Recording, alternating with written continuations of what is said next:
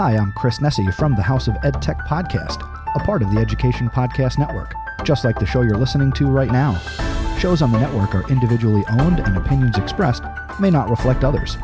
Find other interesting education podcasts at edupodcastnetwork.com. Hey, welcome back. Steve here, and today I'm talking with Bruce Boyes, the author of Cold Comfort, One Man's Struggle to Stop the Illegal Marketing of Powerful Opioid Drugs and Save Lives.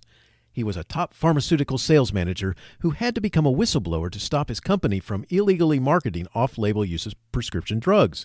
His story is a major part of a recent 60 Minutes episode. It's an amazing story. Lots to learn. Thanks for listening. Don't forget to share and subscribe. Enjoy. Hey, do you need to teach online? With so many tools and features, it's hard to know which tools are best. ASL Teaching Resources has a free webinar for you. It's called Tips and Tools Teaching Online Parts 1 and 2. It's on Sunday, August 23rd from 6:15 to 8:30 p.m. EST. The training is interpreted and closed captioned. Go to aslteachingresources.com/webinar-signup. Lots to learn. Enjoy.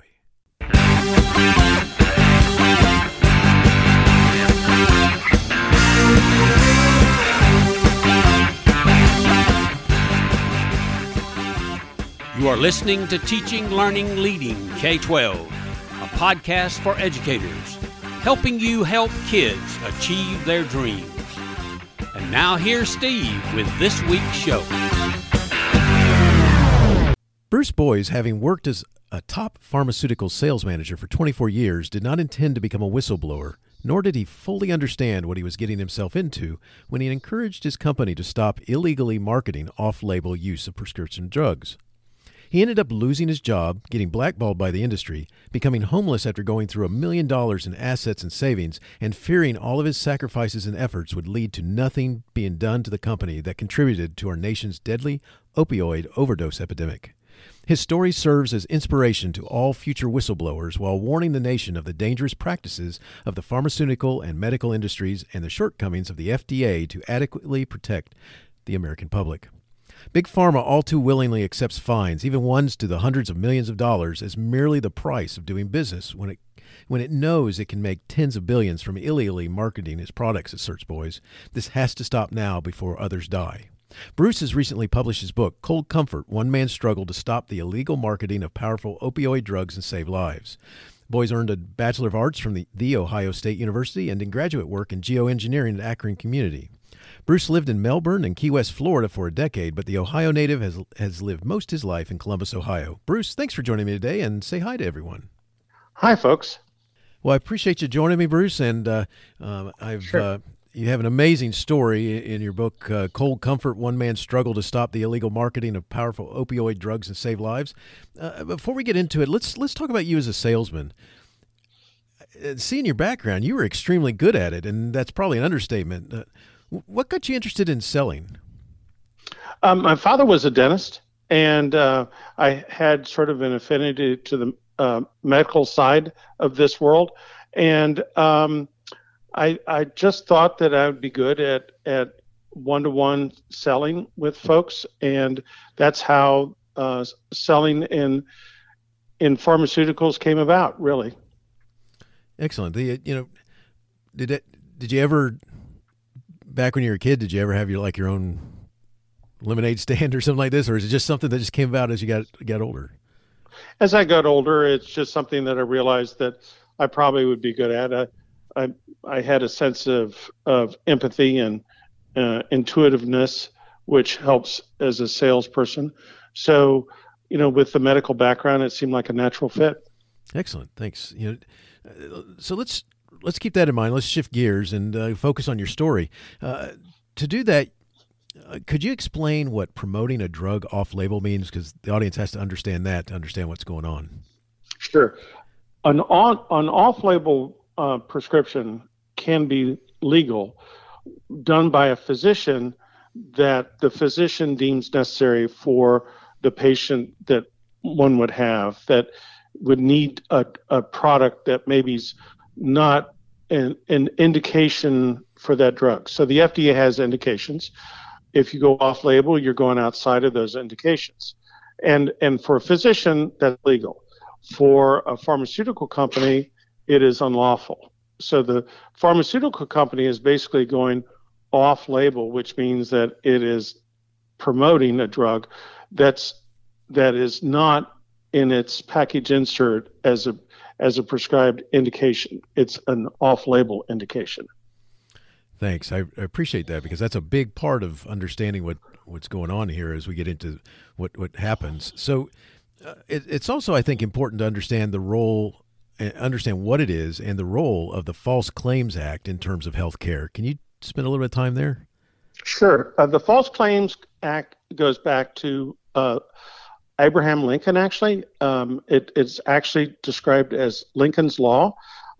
Lincoln, during the Civil War, realized that there was fraud being perpetrated by companies that were manufacturing munitions for the Civil War that were defective, that there were soldiers being killed because their weapons didn't work, or they prematurely exploded the cannonballs and things like that. So what occurred was that he developed a law that a private individual could wind up filing a case against those manufacturers that were perpetrating the fraud, which is the False Claims Act. Gotcha. So in looking at this, so it's not legal for a pharmaceutical company to promote and sell drugs off-label, like you said. But why would they do that? I mean, what's there to gain? Well, if you take a product that's, for example, that has a narrow indication, and I'm describing maybe an orphan drug what Provigil would be, that has a narrow indication for narcolepsy, excessive daytime sleepiness associated with narcolepsy. There's only about 130,000 patients in the country that are diagnosed with narcolepsy. So it's a small market. Within the first year, you've pretty much saturated that market with a new product, taking about 80% of the market. So where do you go from there with that kind of drug? Well, the next year, you go to an off-label indication. So the company promoted the next year for those kind of products to for example, in narcolepsy, MS fatigue. And to go touch on Actiq is the fentanyl product that they promoted off-label. It was originally indicated for cancer patients that were terminal. So what they did is promote it for low back pain or migraine patients, and they actually would move products into a larger market, and they would basically make their own market and create $1 billion product. Wow. One of the things that I'd like to kind of back up to, because you mentioned the products that this whole situation centers around. Actiq and fentanyl is one of them. And can you kind of let's kind of go back and talk about what they were designed for and what they are for. Sure. And can you also mention the idea of the lollipop? Sure. The company originally had 3 drugs that the indications of the drugs were Gabotril, which was indicated for epilepsy, the Provigil, that was indicated for excessive daytime sleepiness associated with narcolepsy, and Actiq was indicated for breakthrough cancer pain, with the cancer pain being a chronic pain for cancer patients that were terminally ill. And so what they did is that they then promoted those 3 drugs off-label. So Gabotril, they went to an off-label indication of anxiety. For Provigil, they went off-label for an indication in MS fatigue, also in excessive daytime sleepiness associated with patients that were taking antidepressants, so it was an augmentation with their antidepressant therapy. And with Actiq, they went into low back pain and also migraine pain. So one of the drugs is, they actually have it as a lollipop, which I thought was interesting that they called it that, but it's actually meant to be sucked on and put right against like the gums or something to really fast deliver that pain med. And you could see how someone could get addicted to that, especially if it wasn't designed for what their problem was? Well, right. And Stephen, the issue with that is that, you're moving to, cancer patients that are terminally ill are probably on an opioid drug to begin with, or they were on morphine before, and morphine failed. So the breakthrough pain kept persisting. They moved them to fentanyl. All right. With what you've got with going off label and going into low back pain or going into migraine patients, you're really going into an area where it's occasional use. It's not chronic pain, it's acute pain. And they may be patients that are drug naive. A migraine patient may not have taken an opioid before. And so when you give fentanyl, which is 100 times more potent than morphine, 50 times more potent than heroin, you're going to have problems of addiction. You're going to have problems of overdose if you're not careful. And so that's the real problem with the lollipop and what they were trying to do in promoting Actique off-label. Gotcha. Thank you. That's scary stuff, man. Yes. Let's get into what becomes a big part of what happens from here on out. You realized that what was going on was not what should be happening, and could you talk a little bit about what feelings you were having to deal with that eventually led you to report the company you worked for? Sure. Stephen, it was like when this first started, I was at a national meeting. I was running my own sales team. And what I noticed is that my own folks were coming to me saying, this other sales team got all this bonus money. And I'm going, and how this occurred. And it was that the manager was promoting off-label of one of the drugs off-label, and I thought what it was that it was a rogue manager and he was promoting off-label, and if I reported to the company and I'd save my job, I'd save my group's jobs and the company's jobs, because it was unlawful. I felt like it was unlawful and the wrong thing to do. And then I realized what was going on was that as I went up the chain of command, it was from the very top down. That's what they wanted to do, is to promote all their drugs off-label. And I just couldn't deal with that. And I just felt like this is just a bridge too far for me. So on a recent 60 Minutes TV show segment, they actually referenced this whole situation. And a big part of it was interviewing the agent who was listening in on the conversations, because what you had to do was you had to wear a wire, right? Correct. Yes. Could you explain what happened? Sure. What happened with that, Stephen, is that when you first talk to federal agents and you turn over documentation that you think that's going to help prove a case of fraud, they ask, would you wear a wire, because they want to prosecute the company criminally. And so, and I said yes, and I got into it and figured that, I'm already this far, it's got to help the case, so I'll wear the wire. And it was a weird experience. I mean, it was like to be wired up, and the mic goes in the clavicle, up by your shoulder, and it's wired down on the side and goes into a pocket. And it's just, and the whole joke by the federal agents was that, you want to have you speak to your caller. So here's the targeted person, and you'd want to have them speak to the caller. And, it's almost one of those things where you start thinking of all the movies you see with things like that, But that's how they get the evidence, and that's how, they get a broader spectrum of what's going on with the company and what is being said and how things are being done. By the time that starts happening, you have to really be in a kind of a surreal world, I would think. Oh, it was. It was absolutely, I'm walking down the hall and the battery goes in your pocket. And all of a sudden, and when I get nervous, I put my hands in my pocket. It's just a habit. And I go to put my hands in the pocket and the battery's not there. And I'm thinking, where is the battery? And all of a sudden, coming the other way is the senior vice president. of the company. And I'm thinking, where's the battery? He's walking towards me. It was outside of my pocket, and it was swinging around my pant leg. Wow. Okay. And I'm thinking, I'm dead. He sees the battery, right? Well, he happened not to see the battery because it's behind my knee. I grabbed it, threw it back in my pocket, and said, "Hi, how you doing, Bob?" Wow. Oh my gosh. I hear a little Mission Impossible music playing in the background. Yes. Wow.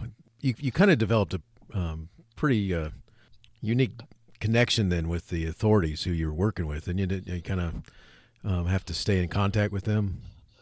Actually, Greg, that was on the 60 Minutes show that did the interview last Sunday, he and I still communicate back and forth. So we still keep in touch. And I actually sent him a message saying, great interview. It was a great interview. Nice. He has a nice voice to it, and he has good word usage as far as his job, and so yeah, it was nicely done. So I had to send him a message.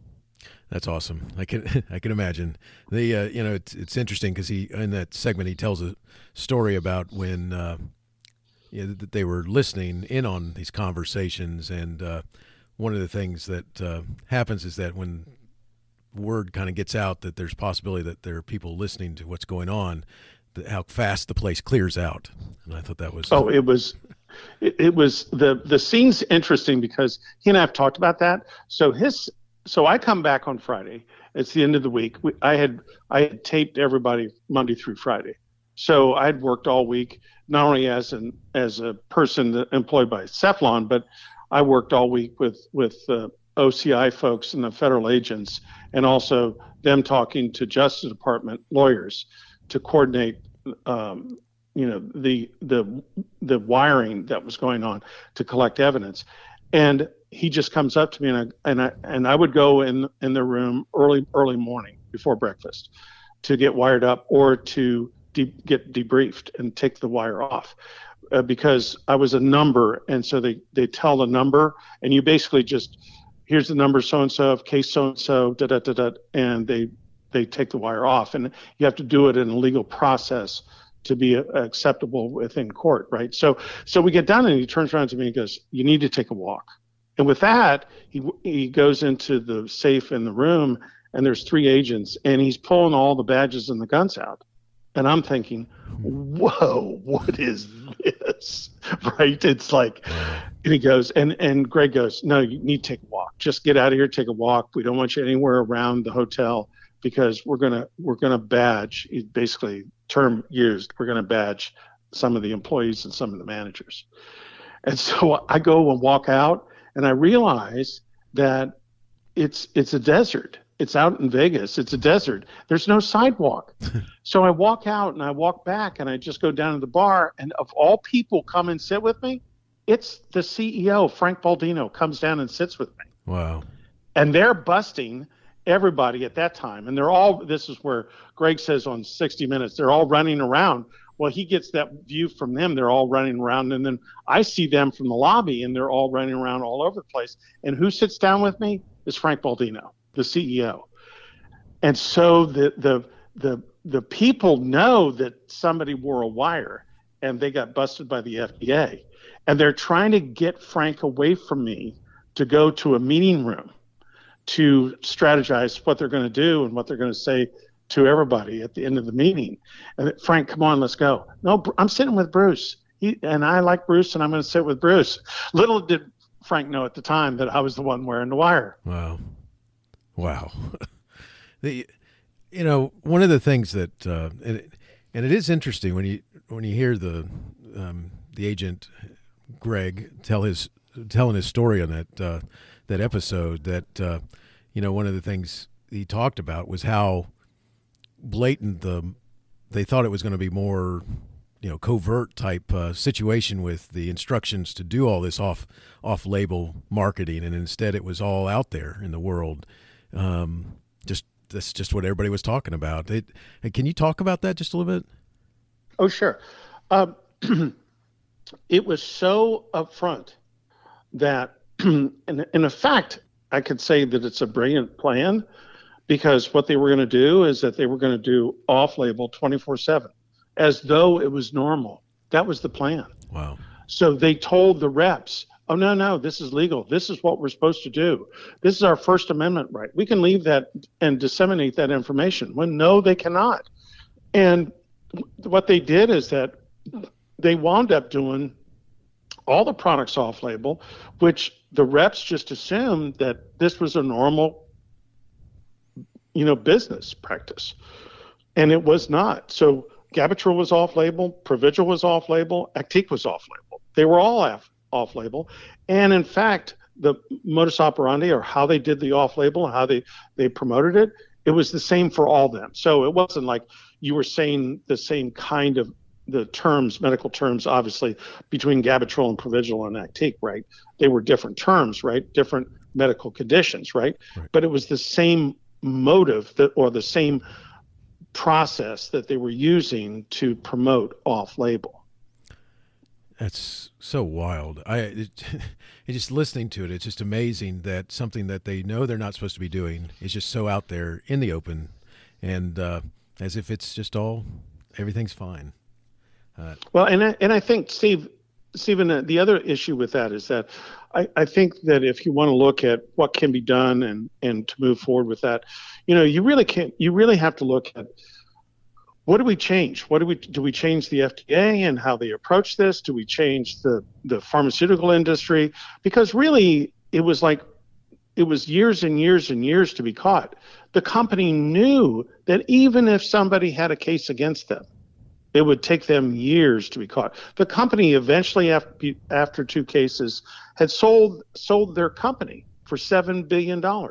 Over the period of time, they had made $30 billion in this period of time of the 2 cases.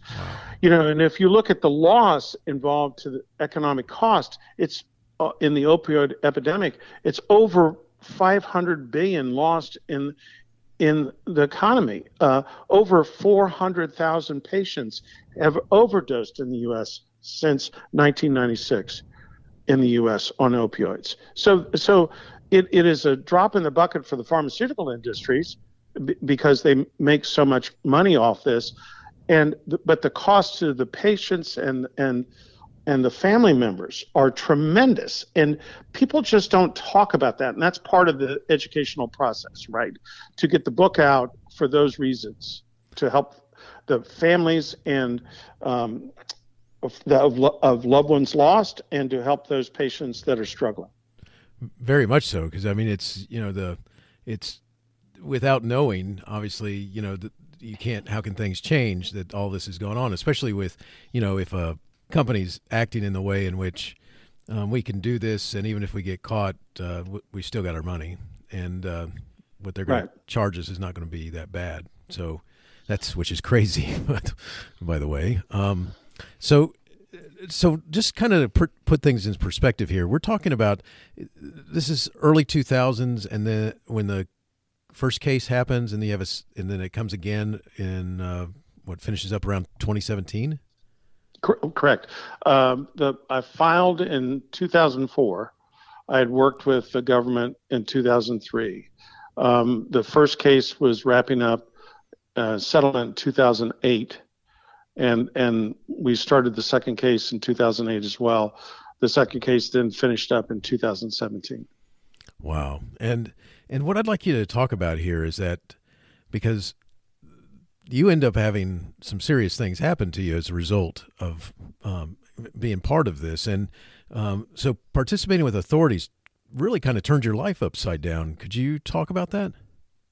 Well, as you mentioned in the intro, Stephen, I was already net worth the house and the investments over $1 million.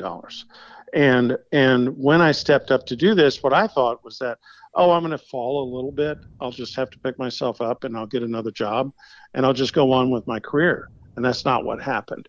What happened is that I wound up losing everything. I lost my job, my career, my house, my cars. Kids had to drop out of school. It was just one thing after another. And, eventually I had a bicycle that I could ride, and I rode the bicycle to Kinko's to use a computer to do my correspondence with who I was working with in the government. So it was and basically all I did was just flip hamburgers in the summer for $10 an hour. It was pretty devastating. And then when I was looking for a job in the industry, I got blackballed. So the retaliation, is pretty horrible. So how did you keep your focus? I mean, how did you know that there's got to be a better day? Well, I think in a lot of ways, I'm as an individual, I'm sort of a grateful heart, and so that, my cup is always, it's past half full all the time, and so I have a positive attitude in life, and I think, you feel good about you're doing the right thing, and you have to keep the faith of doing the right thing, and that things will work out. And it may take a little longer because, the justice system is a little slow sometimes. And so you just have to feel like, that it's going to work out in a positive way. And the company will be stopped doing what they're doing, because who was going to take care of those folks that were going to, that didn't know Aunt Ethel took fentanyl or an Actic as a lollipop for a migraine, and she overdosed. No one knew that. No one knew what was going on. So that's why. Gotcha. Bruce, your book is Cold Comfort: One Man's Struggle to Stop the Illegal Marketing of Powerful Opioid Drugs and Save Lives. Why should someone read it? It would be a great book for somebody that is interested in, like, what happened in the opioid crisis? How did it start? Also, I think it'd be great for anybody that would be interested in what's the inside look of a whistleblower? What does it look like? What do you have at risk? What do you want to be careful of? As advice to whistleblowers that are thinking about it, you want to, make sure you get a qui tam lawyer. That's the law involved. And that would be helpful for them. They want to also be able to keep their finances together, and then look for a job after the evidence is given to the government. So there's a lot of inside looks to that, and I think it'd be helpful for people that be interested in the whistleblowing aspect or the opioid crisis by itself. And I got to tell you, this is one of the things just alone that your book helps bring to light is where this opioid crisis comes from. Just a big part of it right there with that marketing and so forth. And I think that's, any thoughts about that? Well, the companies need to be held accountable for the off-label marketing that's illegal. And I think one of the things that helped was the 60-minute show where they had INSIS executive that was arrested and is in federal prison now, and that happened in January 2020. And I think that is the point that you need, where you can go in and say, hey, you're promoting a Schedule II drug off-label, and you're going to overdose and kill people, and that's a good thing. That's what it's all about. That's now, as far as helping people after that and being proactive with patient advocacy groups, there's the American Association for the Treatment of Opioid Dependence. There's also the Physicians for Responsible Opioid Prescribing. All those type things, all those type of groups, I'm trying to make sure that gets out as information, as auxiliary information for patient advocacy. Excellent. Excellent. And if someone wants to learn more, where can they get a copy of your book and connect with you? Where would you send them? You could go to my website, and it's bruceboyce.com, and that's spelled BOISE. Excellent. And I'll make sure that's in my show notes. So the links will be there, as well as a link to that 60 Minutes episode and a link to your book. So good stuff. Last couple questions here, Bruce, and just kind of as we finish up, one of the things I want to kind of come back to is, a lot of times in the world of work and such, we get into a little bit, we just get overwhelmed. And what advice would you give to somebody who gets overwhelmed, got too many things going on, and looking like there's no silver lining to the clouds or no sun coming out? But just remember that in human existence, most of us we feel like that we're going through this the first time, don't we? And it's really not. That there's been worse times, and there's been much more difficulty in the times people have had their lives. And so, it's always, and it doesn't last, does it? And so, yes, it's difficult. Yes, you can get through that, and tomorrow's a better day. I love that. Thank you so much. And the last question I have for you, Bruce, goes like this. My audience is comprised of educators, teachers, building administrators, so forth, and all kinds of educators with different roles. Do you have a teacher in your past who made a difference in your life? If so, who was it, and what would you say if you had the chance to say thank you? Oh my gosh, I do. Stephen, it was a physical education teacher when I was in middle school. And he was in our locker room, and we were getting ready to go out on the gym and just talking. And they made an announcement in the school where President Kennedy had been assassinated. And the gym teacher, he's a black man, and he put his hand in his head and held it, and just seemed lost and really devastated. He was really upset. And it just hit me, okay, that what a moment that happened. And he stood up and he said, we have to go forward. We have to move forward. And this is how we handle things like this. And it wasn't about physical education. It wasn't about anything other than just character. It was just unbelievable character, I thought. And that had lasted me all my life, how important that was to hold on to that here's this man that had seemed he'd lost everything and stood up and said, duty bound, this is what we need to do, and we're going to do this, and it's going to get better. And it just really hit me that it was just an amazing thing. And I don't think he realized how impactful that was to all the kids and all of us when he did what he did. That's cool. Bruce, thank you so much for talking with me today. You have an incredible story and an amazing internal drive that kept you focused on doing right. Thank you for staying the course and sharing your story with us today. The name of Bruce's book is Cold Comfort, One Man's Struggle to Stop the Illegal Marketing of Powerful Opioid Drugs and Save Lives. Bruce, wishing you the best in all that you do. Well, thank you much. It was a pleasure talking to you, Stephen. Teaching Learning Leading K-12 is excited to be a member of VoiceEd Radio. VoiceEd Radio, your voice is right here. Teaching Learning Leading K-12 is a proud member of the Education Podcast Network. Podcasts for educators, podcasts by educators.